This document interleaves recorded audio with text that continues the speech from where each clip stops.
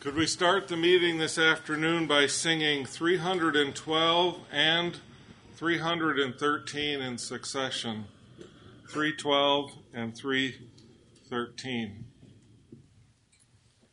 Lead on, Almighty Lord, lead on to victory. Encourage by thy blessed word, with joy we follow thee. We follow thee, our God, who is salvation bring. We follow thee through grace sublime, from heaven's eternal spring, till our Christ closeness, we hear a Lord no more, and those sweet forever rest on yonder peaceful shore. Soon righteousness shall rule all Satan's power restrain. Jesus, Jehovah, be the King, o'er Jews and Gentiles reign. Jesus himself shall come, the world receive his word, and all creation on his sway, the universal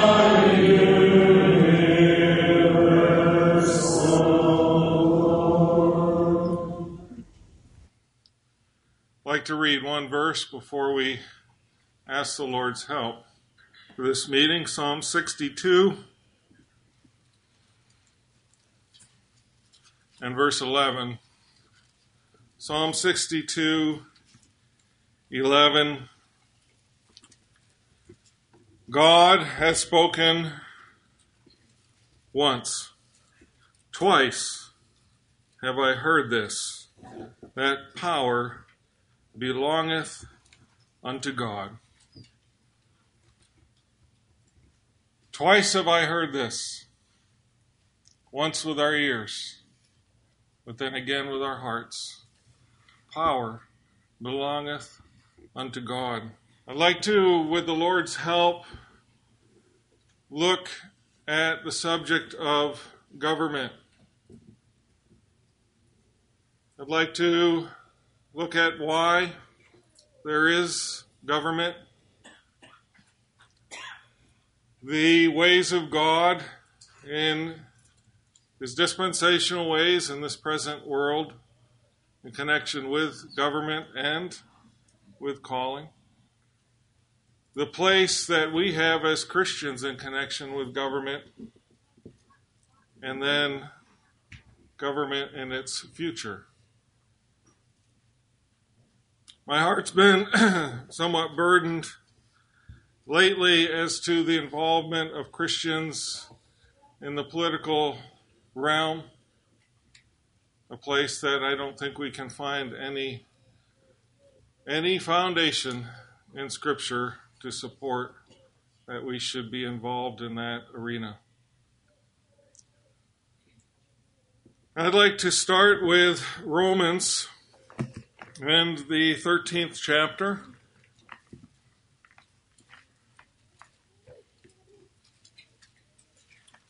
where we get instructions for us as believers in connection with government in this world. Romans 13, verse 1, let every soul be subject unto the higher powers or authorities higher than us. For there is no power or authority but of God. The powers that be are ordained of God. Whosoever therefore resisteth the power, resisteth the ordinance of God. And they that resist shall receive to themselves damnation or judgment. For rulers are not a terror to good works, but to the evil. Wilt thou then not be afraid of the power? Do that which is good, and thou shalt have praise of the same. For he is a minister of God to thee for good. But if thou do that which is evil, be afraid, for he beareth not the sword in vain. For he is a minister of God, a revenger to execute wrath upon him that doeth evil. Wherefore ye must needs be subject not only for wrath, but also for conscience sake. For this cause pay ye tribute also, for they are God's ministers, attending continually upon this very thing.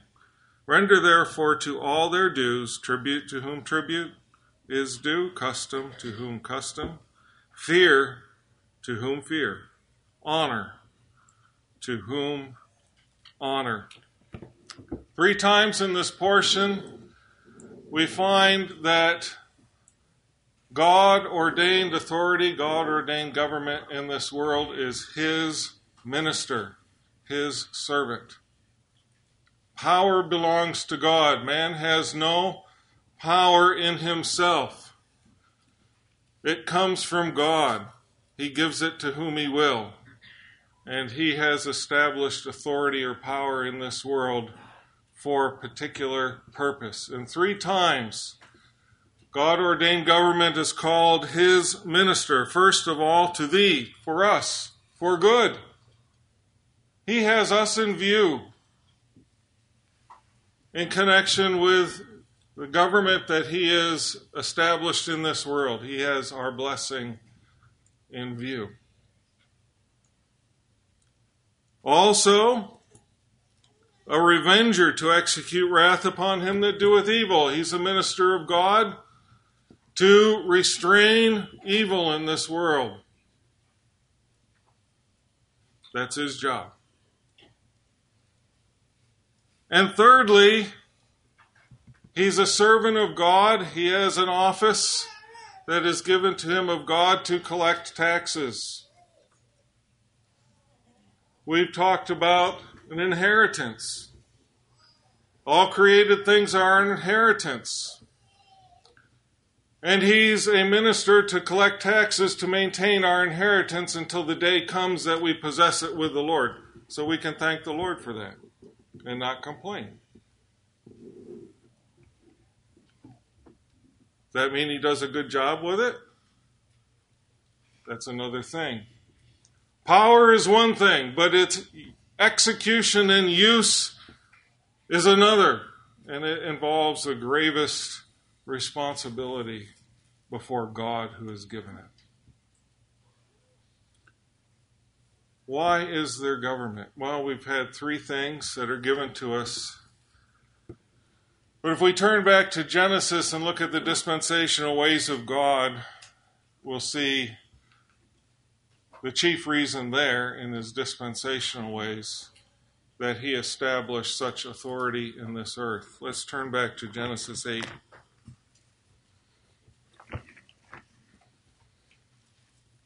The dispensational ways of God unfold in this present world. There's 3 worlds in 2 Peter 3. The world that then was, overflown with a flood.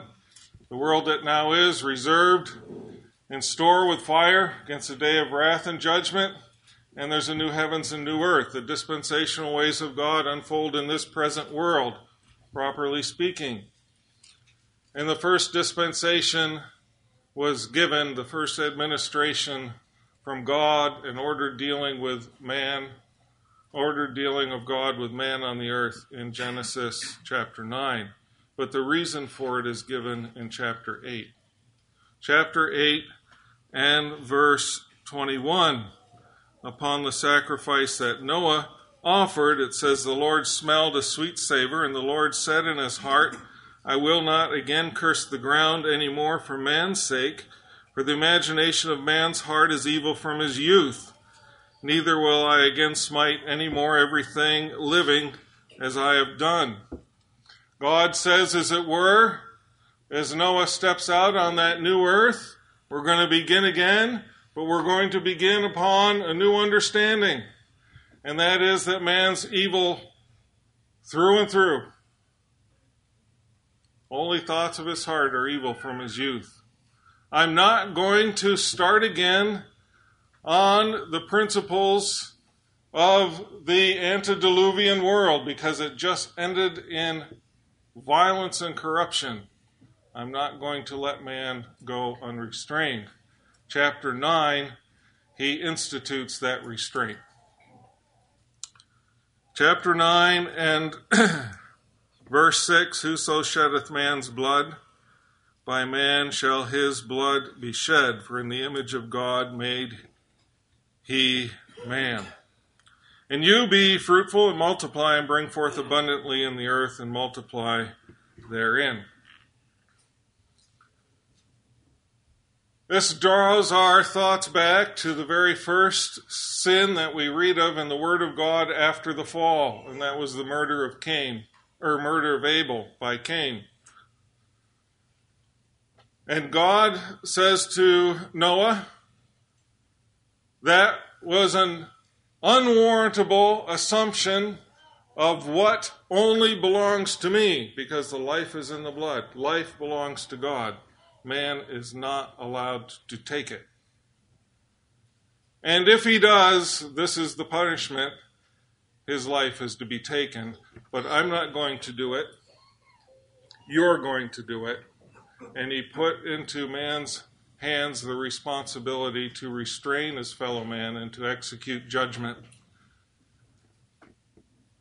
if evil raises its head. And so it's given in principle. Every detail of law and government, not given here, but it's given in principle to Noah.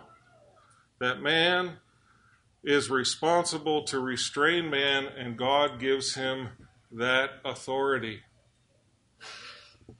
The very next thing that happens with that man to whom government was instituted in principle is that he fails to govern himself.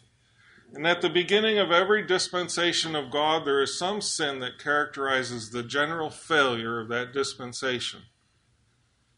He failed to govern himself, and he corrupted himself. And it says in verse 21, he drank of the wine and was drunken, and he was uncovered within his tent. Well, we know the story. Ham sees his father. He thinks it's funny. He mocks. He despises his father. And he tries to get his brothers to go along with him in that. They refuse. They honor their father. And they go in backwards in that tent with a blanket and cover him. Noah wakes out of his drunkenness, realizes what has happened. And he says, verse 25, cursed be Canaan, a servant of servants shall he be unto his brethren.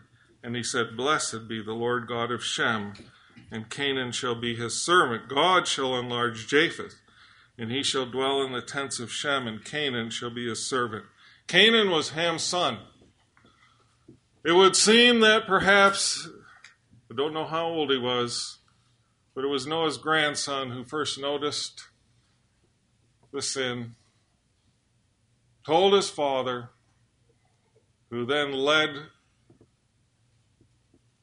the sin of despising that man in whom God had invested authority and power. Not only was he his father, but he stood there as God's minister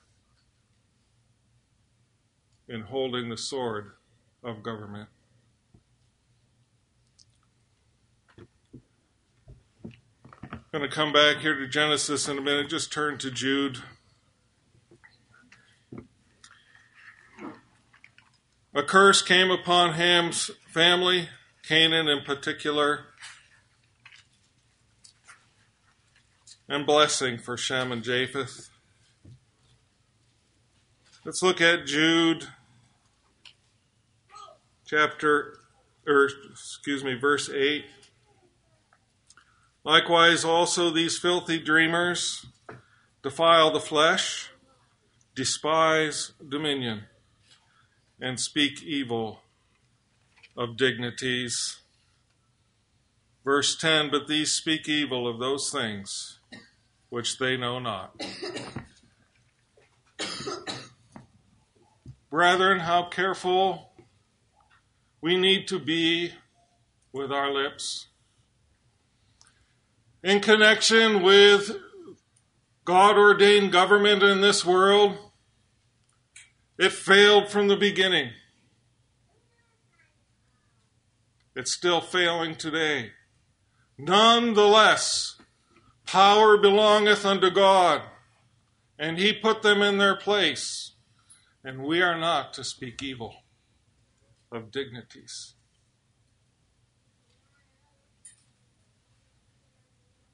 If we do, and despise dominion, despise those that God has set in authority, we take our place with the filthy dreamers that crept in unawares into professing Christianity. We don't want to stand there.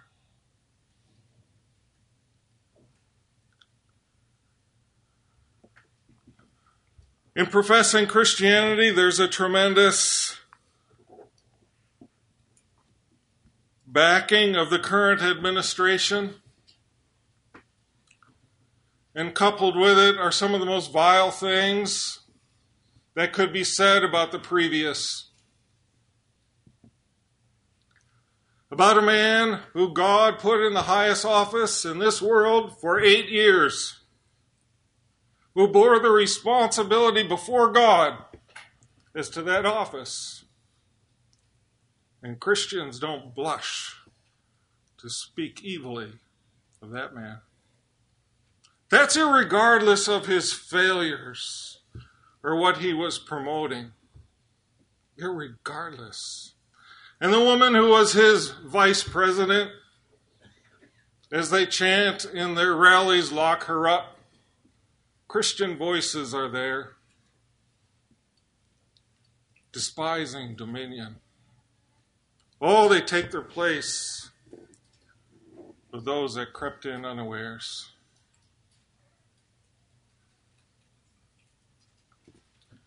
In Genesis, as time went on, we know the next thing that took place was they built that tower in the plains of Shinar. God came down in judgment upon them, and he separated the peoples by language, divided them into nations.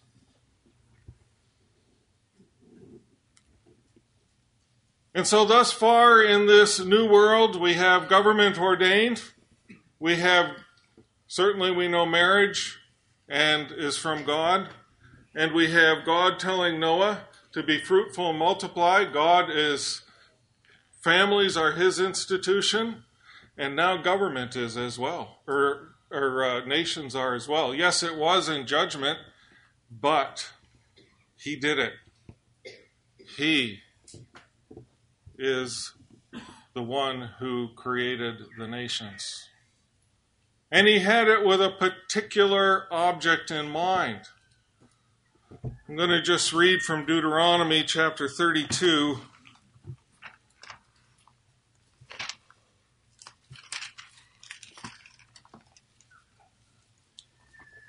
And verse 8, when the Most High divided to the nations their inheritance, when he separated the sons of Adam, he set the bounds of the people according to the number of the children of Israel, for the Lord's portion is his people, Jacob is the lot of his inheritance.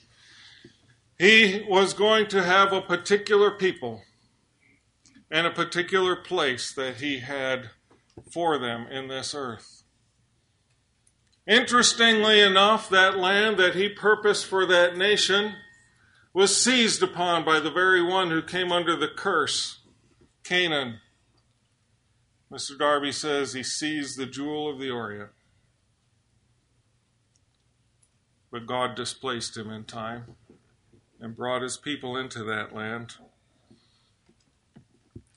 So we have families, extended family, we have nations, we have government. Things that are ordained by God, set up by God. There's a problem. Sin can come in any of those things. And it did. And so God brings another principle in, and he calls a man named Abram. And the God of glory appeared to our father Abram when he was in Mesopotamia, Stephen said. And he said, get out. Get out. And he called him out of father's house, immediate family, kindred, extended family, and nation. He didn't say, reform your father's house. We know they were idolaters. We read that in Joshua 24. He didn't say, reform your extended family. He didn't say, reform the nation that you belong to. He said, get out. And he got out. And he came into that land of promise. The Canaanite dwelt there. He went through the length and breadth of the land. He left everything just as it was his inheritance. But he left everything just as it was. God didn't call him out of moral corruption. Yes, there was moral corruption. He called him out of those things that he had instituted himself. And he brings the principle of calling in, that there might be a principle that would act upon us, that we would not be bound to the very things he has instituted when sin comes in. It's a higher calling. It's a higher authority. Well, God had separated the sons of Adam. He had a nation in mind, and in time we go on through the scriptures, and that family of Abrams grows, and in Hosea and the 11th chapter, we get a beautiful verse. Hosea 11 and verse 1. When Israel was a child, then I loved him and called my son out of Egypt. Israel was called by God as a nation, as Abram had been as an individual those many years before. That's what Paul calls in Romans 9 the adoption. They had a place of sonship nationally before God. He called his son out of Egypt. That was the birth of that nation, the Exodus. They were called by God. Not only that, if we turn back a little to Jeremiah in the 3rd chapter, in verse 17 we read this, at that time they shall call Jerusalem the throne of the Lord, the throne of Jehovah. And if we were to look at 1 Chronicles 29 at the coronation of Solomon, we would read these words, then sat Solomon on the throne of Jehovah in the stead of his father David. Yes, David's throne was the throne of the Lord in this earth. And so now we take these two principles, these two dispensations, government and calling, and they are brought together now in one nation called by God, the seat of his government in this world.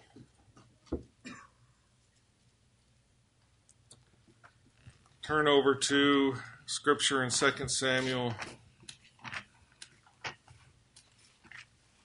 chapter 23.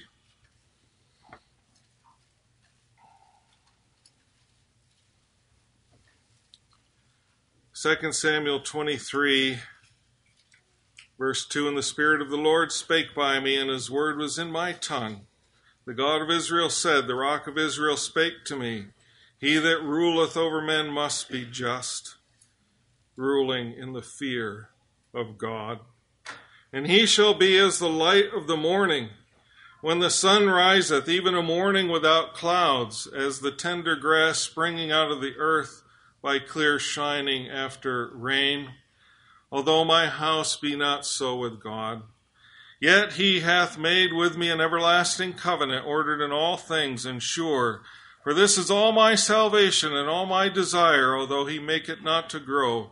But the sons of Belial shall be all of them as thorns thrust away, because they cannot be taken with hands. But the man that shall touch them must be fenced with iron, and the staff of a spear, and they shall be utterly burned with fire in the same place. David was the benchmark king, but he was a failure as much as Noah. And really, the history of the kings of Israel and Judah are nothing but a history to show that the first man cannot hold the scepter in righteousness. He can't. And David acknowledges that, and he looks on to someone who's going to come and be just and rule in the fear of God and bring blessing as a consequence and restrain the sons of Belial, restrain evil in this world. He looks on to that day. Great David's greater son. Well, if we were to turn to Isaiah 1, we would find that that favored nation failed in their calling, and they served idols. They failed in government, and they did not execute just government in that land even. And God cast them out of that land. The Shekinah glory left the temple in Ezekiel, went out of Jerusalem, went up the side of the mountain. The Lord follows the same pattern in Matthew 23 and 24, out of the temple, out of Jerusalem, up the side of the Mount of Olives, and he'll come back at that same place that he left, just like the Shekinah glory. No longer the throne of Jehovah. And they were cast out of that land. Let's turn to Daniel chapter 2.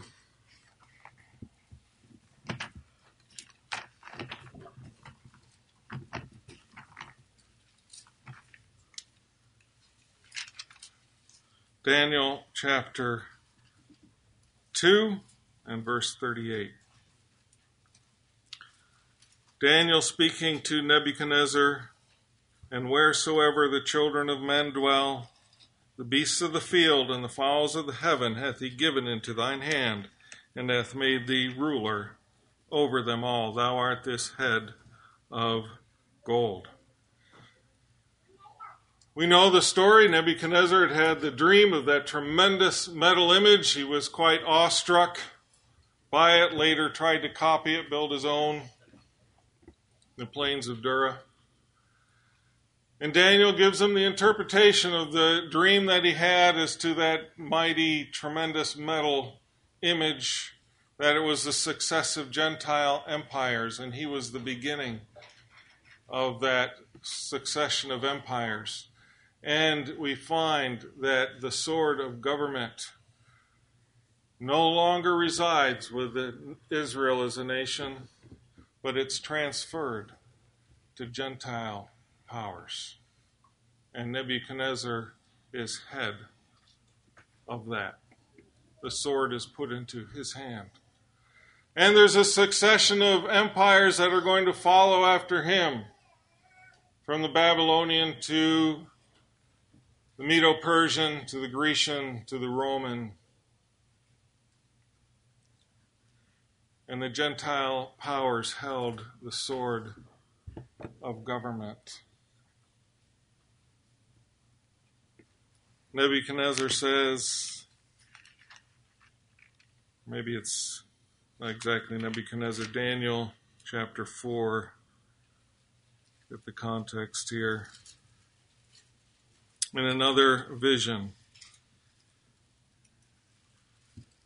it says, verse 17, this matter is by the decree of the watchers and the demand by the word of the holy ones, to the intent that the living may know that the Most High ruleth in the kingdom of men, and giveth it to whomsoever he will, and setteth up over it the basest of men.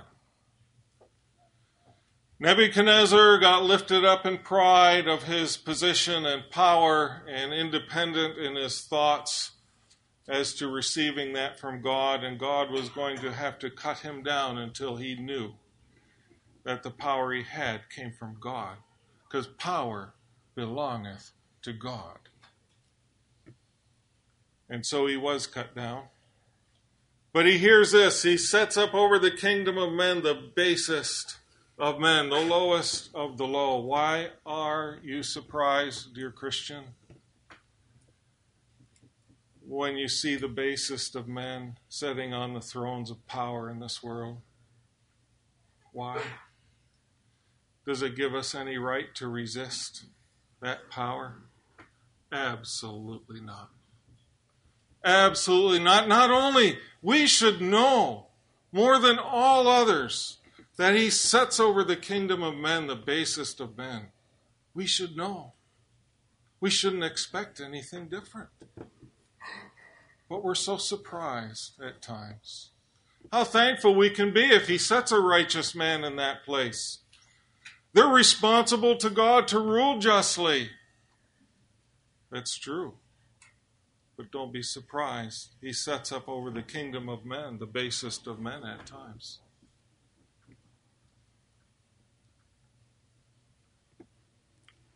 In this chapter, we see Nebuchadnezzar pictured as a tree, and he's cut down. But the stump of the roots is left in the earth. It's like to apply it this way. You know that succession of kingdoms came to an end around AD 460, somewhere in there, fall of the Roman Empire. But the stump of the roots is left in the earth till the day comes when this world learns what Nebuchadnezzar needed to learn, that the Most High ruleth in the kingdoms of men. And the stump of the roots is still there today, and they bear not the sword in vain. It's going to revive. You cut a tree down that's in vigor and full of sap, you'll find that pretty soon there's sprigs that spring out and grow up. Pretty soon you can have a tree again. It's going to flourish again someday. But we know the man that's going to bring that to pass. What about calling? The sword transferred to the Gentiles. Did the call of God? No. In Romans 11 we read, the gifts and the calling of God are without repentance. God is not changed his mind as to the call of his earthly people. And the time came when that promised king that David looked for was born.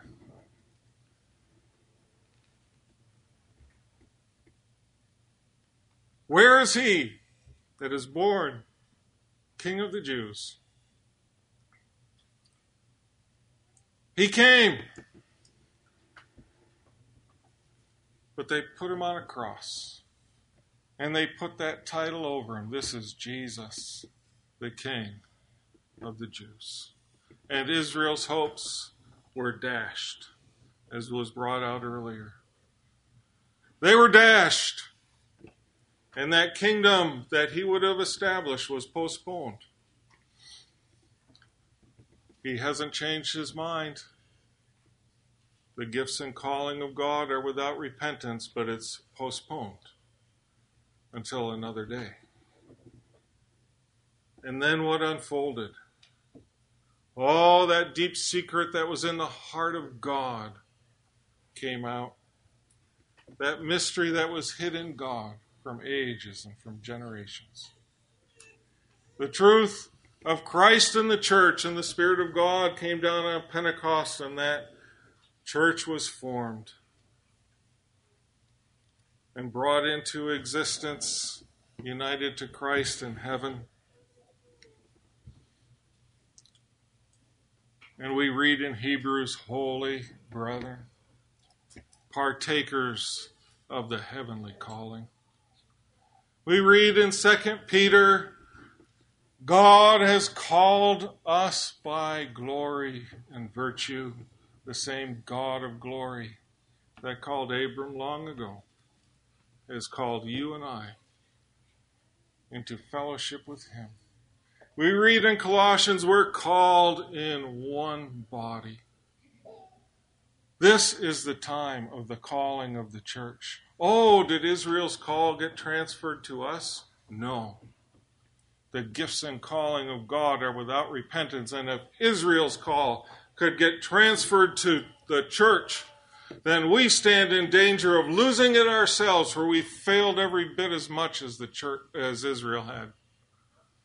But the gifts and the call of God are without repentance. We have been called by God. But the sword of government remains firmly with the Gentile powers.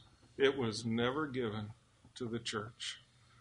Sad to say, there are those and some dear believers and men of God, Zwingli is one that comes to mind, who took the sword. Luther said of him, they that take the sword will perish by the sword, and so he did in the battlefield. It didn't belong to him. The Lord said to Peter, put up thy sword. Put up thy sword. You and I have not been given the responsibility to restrain evil in this world. Why then do Christians protest at abortion clinics? What are they trying to do? Get sinners to stop sinning?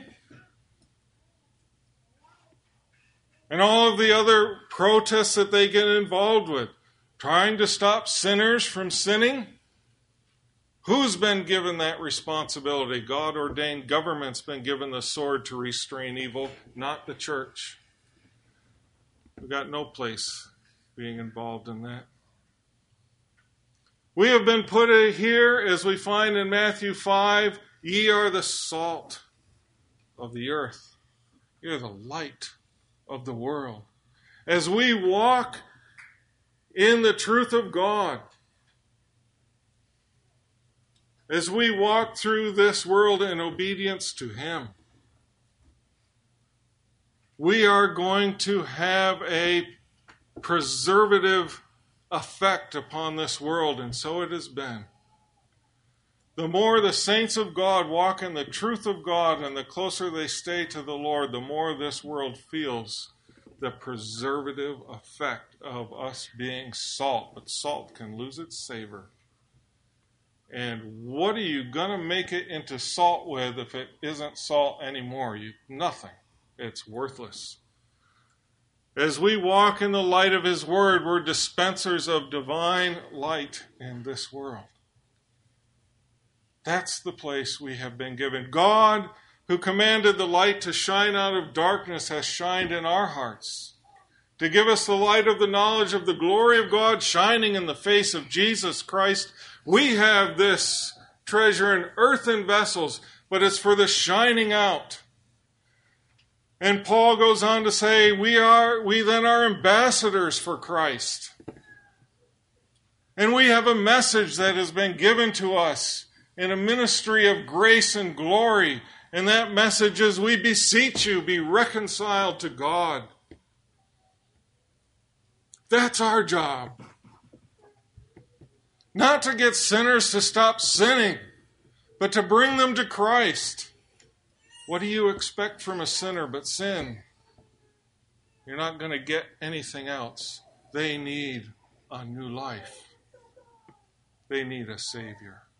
They need to be reconciled to God. Anything else is an empty remedy. The government can restrain sinners from sinning, and they get out of prison and they go right back to their sins.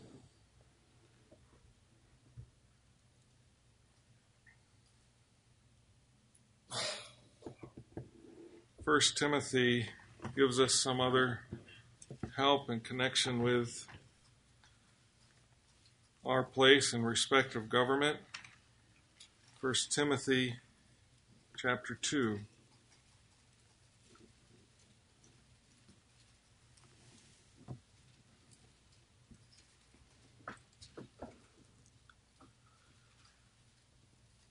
Verse 1, I exhort, therefore, that first of all supplications, prayers, intercessions, and giving of thanks be made for all men, for kings, and for all that are in authority, that we may lead a quiet and peaceable life in all godliness and honesty. For this is good and acceptable in the sight of God our Savior, who will have all men to be saved and to come to the knowledge of the truth. That's something we've been given to do, to pray for those that are in authority. Oh, I see a lot of encouragement floating around the internet put out by Christians to pray for the current administration and president. Where were they for the 8 years before that? It's a little lopsided. It says pray for all of them.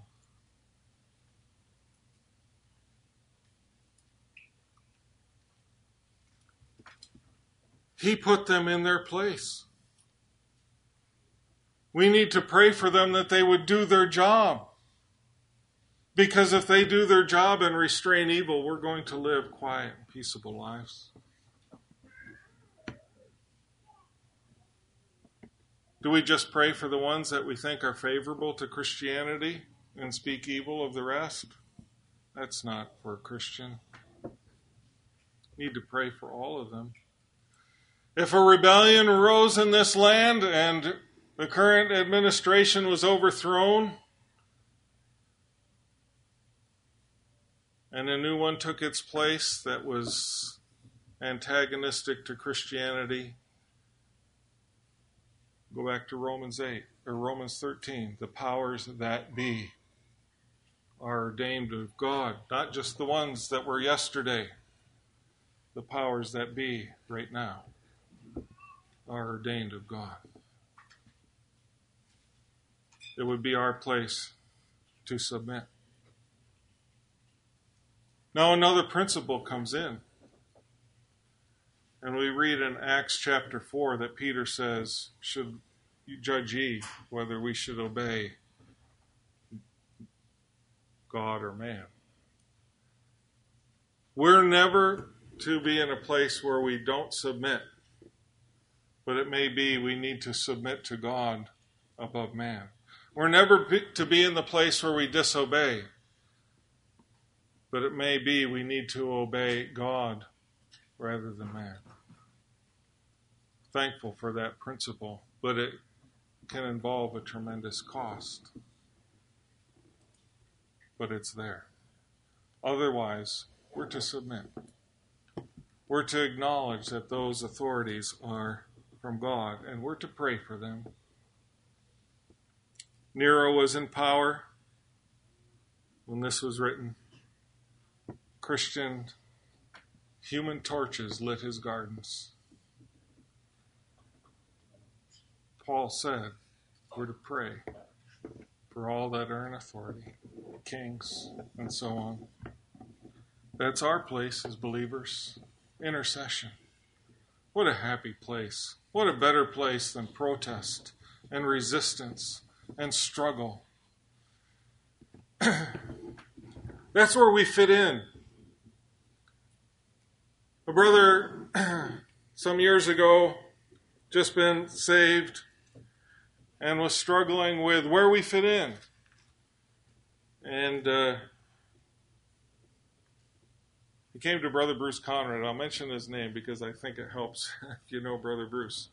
Came to Bruce, struggling with these things, and he put a piece of paper on the desk, and he took a pen, he wrote something like the left and the right, and drew a line between them and handed him the pen and says, "Where do we fit on this line?"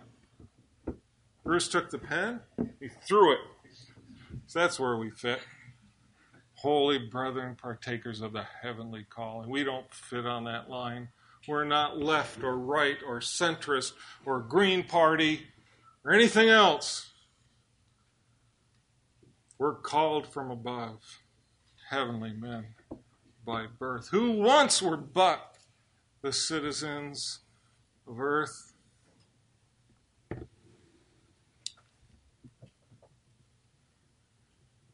Let's turn a little over in Timothy chapter 6. Here's our fight. Verse 12, fight the good fight of faith. Lay hold on eternal life, whereunto thou art also called, and hast professed the good profession before many witnesses. I give thee charge in the sight of God, who quickeneth all things, and before Christ Jesus, who before Pontius Pilate witnessed a good confession, or the good confession, that thou keep this commandment without spot, unrebukable, until the appearing of our Lord Jesus Christ. That commandment was found in the first chapter where Paul gives his mandate to Timothy that he was to remain in Ephesus to make sure that nothing else but the truth of God was taught in Ephesus. And he adjures him, and in connection with the Lord Jesus Christ and his good confession before Pilate. So let's turn back to John's Gospel, where we can find that good confession. John's Gospel, chapter 18. The Lord had been brought by the Jews and accused to Pilate that he had made himself king and was endangering Caesar's interests. And Pilate was responsible to maintain Caesar's interests in that land. And so he had a concern. And he says to the Lord, in verse 33, art thou the king of the Jews? Jesus answered him, sayest thou this thing of thyself, or did others tell it thee of me? Pilate answered, am I a Jew? Thine own nation and chief priests have delivered thee unto me. What hast thou done? Jesus answered, my kingdom is not of this world. If my kingdom were of this world, then would my servants fight, that I should not be delivered to the Jews. But now is my kingdom not from thence. Satisfied. Question asked. Are Caesar's interests in jeopardy? Not by a man whose kingdom isn't of this world. What does Caesar care about a kingdom that's out of this world? He doesn't care anything about that. No fighting servants? Nothing to worry about there. This little interchange with Pilate, you might say, is in two sections. First, his concern for Caesar's interests. But the second part is Pilate the man. Even though Caesar's interests were secure, there's something about this man. There's something about this man. And now he comes as Pilate the man, not the governor. And he says, I just think of him getting close to the Lord. Just looking at him. Art thou a king then?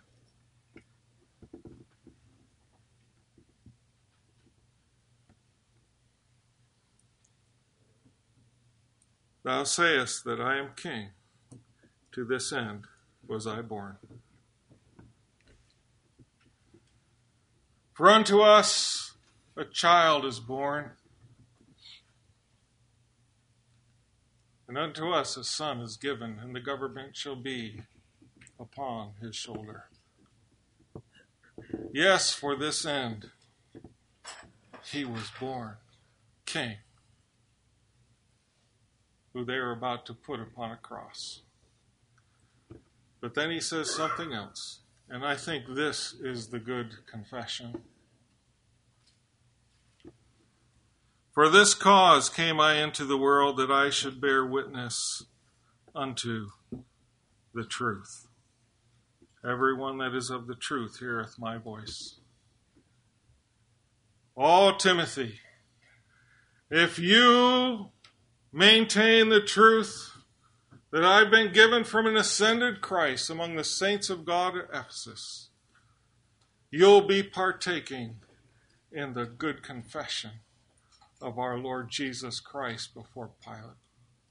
He came to bear witness of the truth. You and I have been put here for the same reason. The church is the pillar and the ground of the truth.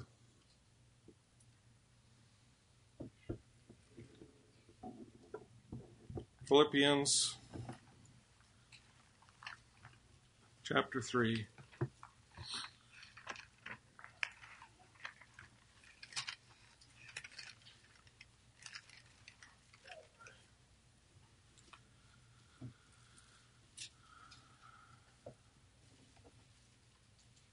Verse 18, for many of whom I have told you often, and now tell you even weeping, that they are the enemies of the cross of Christ, whose end is destruction, whose God is their belly, whose glory is in their shame, who mind earthly things. For our conversation is in heaven, from whence also we look for the Savior, the Lord Jesus Christ. There were those who were minding earthly things. That is, they were seeking to bring the earthly religion of Judaism into Christianity in order to make it more palatable and to avoid persecution, avoid the sufferings that came with bearing the cross. They minded earthly things. Oh, why is it that Christians are fighting to have a Christian government, are protesting to stop sinners from sinning? Because they want to live without anything to bother them. They want to go on and on and on and on until, well, I die and go to heaven in a land where there's nothing to oppose or to offend me in any way. Oh, brethren, it's minding earthly things. We don't look for salvation here. We look for a Savior from heaven. He's our man. Isaiah 32.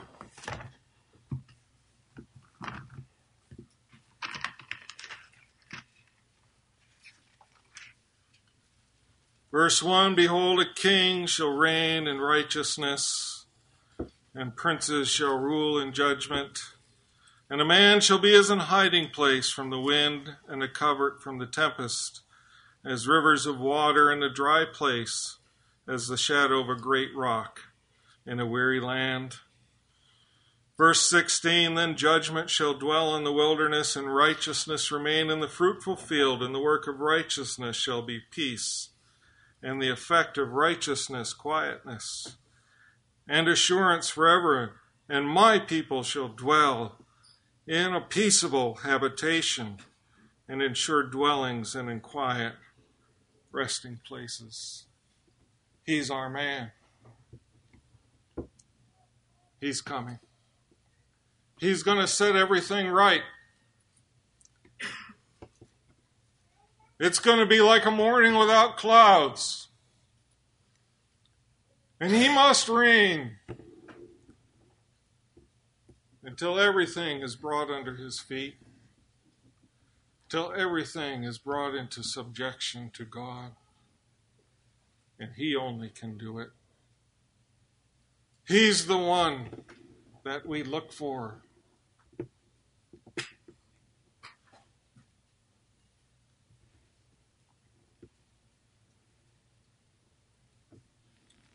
Ezekiel chapter 21, it says, I will overturn it, overturn it, overturn it. It shall be no more till he come, whose right it is, and I will give it him. It's his by right. He's the Lion of the tribe of Judah. He alone can open that book with its 7 seals and bring to pass all the counsels of God. In Thessalonians, time is getting down there. In Thessalonians and Second Thessalonians, 2nd chapter, we find that there is one who restrains evil in this world, unnamed, and perhaps it's a little different than some have had a thought of it, but I'd like to bring out what I think is the truth of this little portion. There is a mystery of iniquity that works, but there is that which withholdeth, in verse 6, that he might, the man of sin, might be revealed in his time. For the mystery of iniquity doth already work, only he who now letteth will let until he be taken out of the way. God is going to, by the power of the Spirit of God, sustain God-ordained government in this world until the church is gone. When the apple of his eye, when the object of his affections has been taken out of this world, the time for judgment is going to come, and not before. Not till Lot, so to speak, was taken out of Sodom did judgment fall on that place. And the man of sin is going to be revealed. But what is restraining him now? What has always restrained sin in this world since that new earth began that Noah stepped out on? God-ordained government, sustained by the power of the Spirit of God. And in the first 3.5 years of the tribulation, you see the Spirit of God removing his power, supporting every institution that man is dependent upon, and the whole thing crumbles into a horrific mass of confusion. In Revelation 17, we read that then the beast comes out of the pit. And the first time in this world, there is going to be a government that is not ordained by God. The Lord said to Pilate, "You could have no power against me except it had been given to you from above." But that beast is going to get his power from underneath. And the Lord's going to come. And he's going to destroy him and his kingdom and establish his own. Well, in 1 Peter, 2 Peter 3, we read of the world that is yet to come, a new heavens and new earth. It says, wherein dwelleth righteousness. Not reigns, dwells. Because there's no evil to put down. There's no evil to restrain in that new heaven and new earth. It's all gone. It's every trace is gone. Righteousness will dwell, but there's going to be no government to restrain. Just like the world before the flood, there was no government, there were no nations, all were of one language. In the new heavens and new earth, there's no government, there's no nations, all one language. Now is the time of the unfolding of his dispensations. But we look forward to that day of God when everything will be brought into accordance with him. Could we sing 115? 115. Head of the church, thy body, O Christ.